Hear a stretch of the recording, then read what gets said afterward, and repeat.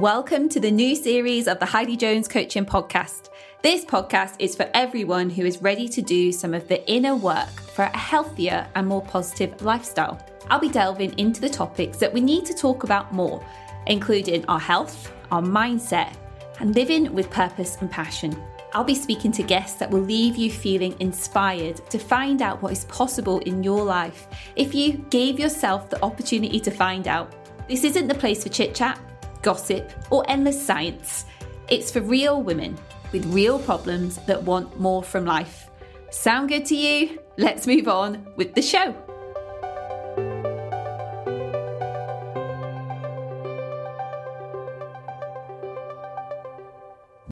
Welcome to this week's episode. And so today I am going to share some insight on learning how to not let the fear of failure hold you back.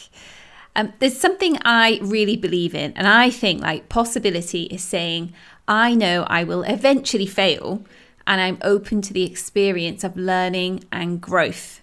So when we think about failure, it is such an opportunity to be able to learn, to be able to grow, and to be able to do things differently. And it opens up so many doors for you. So it's almost like we've got to be able to overcome this fear of failing, the actual failing itself, because it brings so much more to your life when you allow yourself to just go and fail. Okay, so I'll start with an example. Something that I heard recently on a podcast was the person who invented the Post-it notes. Think about the Post-it note. That wouldn't have existed if the person who was in charge of creating like a new glue, trying to create some sort of super strong glue, kept getting it wrong. It's like, imagine a world without Post-it notes. Now, I know a lot of my clients love stationery and Post-it notes, so you can imagine. But the intention was never to go out and create one. The intention was to create something completely different. But from that failure, over and over again, something brand new was created. And that's kind of such a good way to look at what failure can be if you allow yourself to do it. So I really want to use this episode as like a way to show up.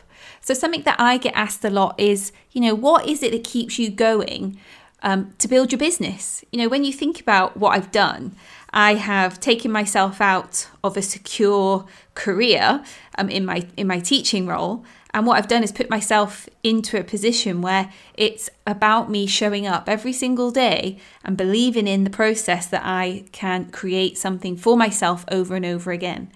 And it's not that I'm this type of person that is super confident, has loads of plans in place and has a huge investment pot in myself. It's like, no, I'm a real normal person. And I do have all the fears, and I do have self-doubt, and I do have times where I'm thinking, what's this is not working. And I've got to be able to create this mindset or this attitude to be able to keep going. And I think by building up my resilience over time, this is what has helped me keep going. But I've also spent some time reflecting on this and thinking, have I always been like this? Have I always been someone that is not actually that afraid of things going wrong? And I'm like, no. I think in the past, when I was a child, I think I've always been good at showing up. I've always been consistent and kept going at things, but in a very different way. So I was definitely I am someone who finds it like innately so much easier to stick at things than to quit at things. I don't think I've quit anything. Well, I have these days, but like in the past, I definitely haven't. But that's not always helpful. It can really hold me back just as much as it can push me forward. And when I reflect on it, I really wish I quit more things when I was younger, so I did have the chance to try new things. So I'll keep going at things even if I don't get better at them sometimes. Well, in the past, I definitely would have. And it did hold me back. So before I was really clear on what I wanted or what I was naturally good at, I would stick to things and be just okay at them. and it could be a really hard slog, and it really didn't light me up. And I did it because I started it, so I needed to finish. But I think I was also very worried about letting others down, far too much. So I would put the needs of others or like follow others' expectations rather than my own. So I think, if I look at that, I've got a strength in me or an innate way to be able to keep going. So I need to use that strength, but in a way that is much more helpful now and really helps me propel forward. So the difference now is that I can definitely follow through on things. And when it means something to me, if I think about the stuff that I do, it has purpose, it has meaning, and it fills me up, it lights me up, it tops my, my cup up.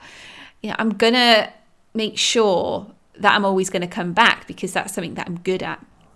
So when I link it with that failure or that fear of failure, for me, it really makes the failure small, because I think, something that I can look back on is like workshops. The fear of no one showing up for a workshop is real. Of course, I've experienced that, but it never holds me back. I'm kind of in that position of, well, I've decided to do it. I'm going to follow through on that. But ultimately, if no one shows up, well, I can keep going and do something else. I give myself that chance to see what happens. And if it doesn't and it fails, I think, okay, well, let's move on and do something else. So, it's one of those things that we really have to work on. I think back when I used that innate ability to be able to follow through on things, I definitely had more of a pessimistic outlook. So I had a lot of moments when I would beat myself up. So especially for the things that maybe I'd said to someone, or if I was not being able to do something perfectly, or perhaps not understanding how to do something, I was putting myself in situations and making myself follow through on things that were just not clicking. They were not in my area of interest. They were not something I wanted to do. But because I've started it, I had to finish it. So it made it so much more challenging. And I wasn't getting the reward afterwards. When I had done it, I was like, all right, I've done that, move on to something else. It felt like it was a tick. I had to do it, So with that came all the negative self-talk. So I beat myself up around that. So my inner critic, it'd go wild, and it would say all sorts of like cruel things. So it didn't help me quit. What it did was it made me stay on the task. So it's almost like I had to prove myself, or if I didn't do it or didn't get to complete it, then, I wasn't good enough. So it links with this like inner sort of belief or negative belief that I had around not being good enough if I couldn't do these things. So you've got to think about that area of quitting. My belief was that quitting was bad. It was a weakness, or it meant I'd be letting other people down, or they wouldn't be happy with me. And that was kind of holding me back, really.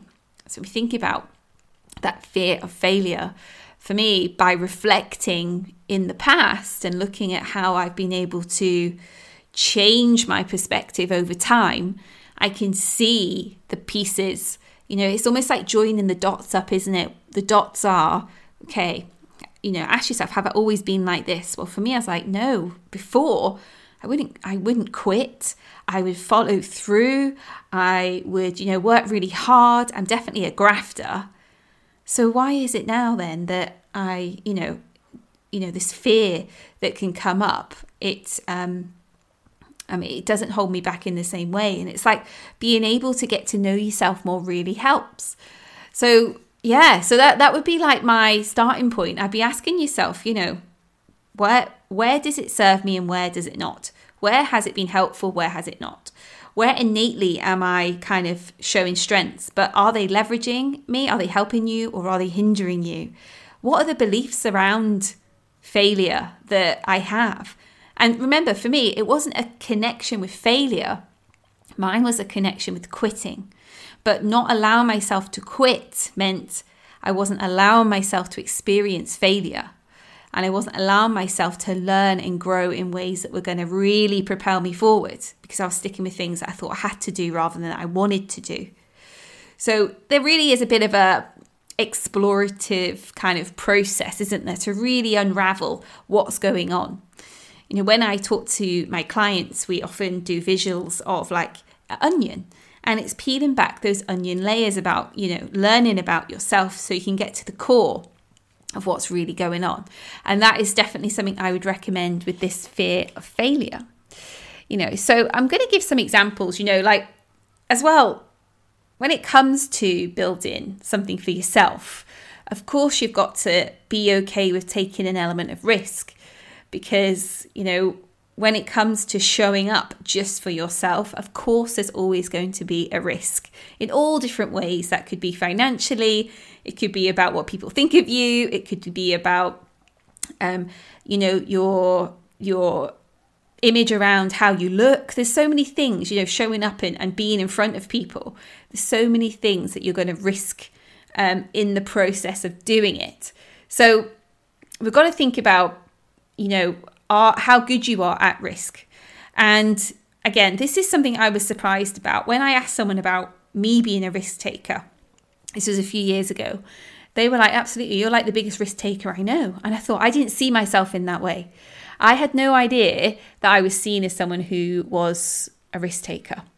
But that helped me kind of learn even more about this whole process of being able to do something for myself. You know, I think, you know, when you think about a risk taker, I used to think about huge, big, massive steps that someone would take, like moving to Australia or, you know, getting a camper van and traveling around the world, maybe jumping off these like, you know, these mountains with those wingsuits like that. That's how I saw risk. Actually, what they were looking at was, yeah, you do take bold steps. You don't seem to worry about, you know, what could happen or the what ifs. And I thought that's interesting, because for me, it always feels like I've just looked at things as opportunities. So my mindset has always been quite excited by doing something differently. And so that piece around, I'm quite excited by things that are done differently. And then also that strength of like being able to keep following things through together, they've worked really well. Another thing that really helps me is I think I am able to really stop and think about, if I don't try something, then am I going to regret that more than actually giving it a go? So over the years of kind of learning about myself, especially being able to have the opportunity to fail in ways that make me feel good. So I would say my first experience of really pushing myself where I failed a lot and had to build up from scratch was in sport. You know, I don't think I was ever very good at sport, even though I was probably average at school. I never felt really proud of myself in sport. But when I started CrossFit and I started running, and I did start from scratch, I built up gradually over time. And I made loads of mistakes. I, you know, would go for a run and then have to quit, or I'd have to, you know, do a testing session at CrossFit and I wouldn't be able to lift the weight I wanted to do, or I couldn't do a movement, you know, and it all kind of fed into this building up resilience over time to exposing myself to opportunities to fail. And so with that, I think, you know, what I've been able to do is, and then use that experience, but in my work life as well. So I think, well, if it doesn't go to plan, what's my, well, not a backup plan, but what do I take from this experience and use it in a different way? So I've definitely changed from that pessimistic mindset to a much more optimistic one. So I look at these opportunities, these events, these scenarios, these situations where I could fail as an opportunity, and to see it for a learning or a growth, or kind of like, what can I get from it? You know, if it doesn't go to plan like perfectly, then what else can I take from this? And I think that has made a huge positive impact. So, you know, it even down to little things. I host a new workshop, and what if no one turns up? You know, I have to remind myself that, well, that doesn't define who I am if it's it's a workshop. So really, I've got to look at that and think, okay, if no one turns up, why? What could I be doing better? What areas of the process do I need to maybe develop in or get someone to help me with? So there's never really anything that you can't learn from when it comes to a failure. So something that I would like to share is being able to redefine that element of winning and failing, because that's what's going to help, I think, shift your perception of failure as well. So if we think about my life at the minute, my latest sort of real life practice on this, redefining winning, okay, has been like the observing of my progress with my daughter, because it looks very different from children who are typical to her age. So it's to start adopting this approach when we just didn't see milestones being met. And if you're a parent, you'll know, like, this is a big thing when it comes to the developing baby into toddler into small child. And we didn't meet any of those milestones. So we really had to kind of reframe everything, because I'm not going to look at her as a failure because she can't meet milestones. You know, it's funny, isn't it, how as adults we will look at ourselves as failures, but we would never look at our child as failing because they can't do something. So we had to refocus our wins. So we had to redefine the wins. So in our house, we get very excited if Hannah uses a new word or wants us to play with her. Things that other typical children were probably doing years ago, but for us this is a big deal. So we focus on those wins. And recently, just opening a jar of peanut butter, it was great because we've had a goal to be able to open twisty caps for years, and she did it, but we weren't there, and she smeared the jar of peanut butter that she'd opened all over the sofa. But we were both so happy, me and my husband was both so happy that she could do it. So redefining winning and failing makes a huge impact. So from a work perspective, such as hosting a workshop, if the win is to get 20 people attending and then no one shows, well, what you could do is actually redefine the win in advance. So I remember I used to be if one person attends this workshop, yes, I've been able to deliver and practice that content, so that's a win. But secondly, I can get a testimonial out of it, and then that's something I could share. No one else needs to know there wasn't, 20 people there, but I make the most of what did happen. Or maybe no one attends. Well, the win could be that for me, I've prepared all this content and I can use it for something else. So it's kind of looking at it as a way that whatever you do moving forward with it, you can win. So there's also, the potential that a workshop or something that I'm doing is a total flop, right? So I have to redefine the failure. So I have to consider, what went so wrong. And there will always be something that you can learn from a failure. So maybe it's my marketing strategy. Maybe it's the topic or the title or the time I invested into the content prep rather than inviting people to attend. It's just the perfect opportunity to step back and go, okay, what works? What is not working? And if you're able to see what's not working, you can then start to use it as an area of problem solving. Again, this is this development into an optimistic mindset and being able to see that there's possibility to keep going. So today I'm going to challenge you and think, how can you redefine a win or a failure this week?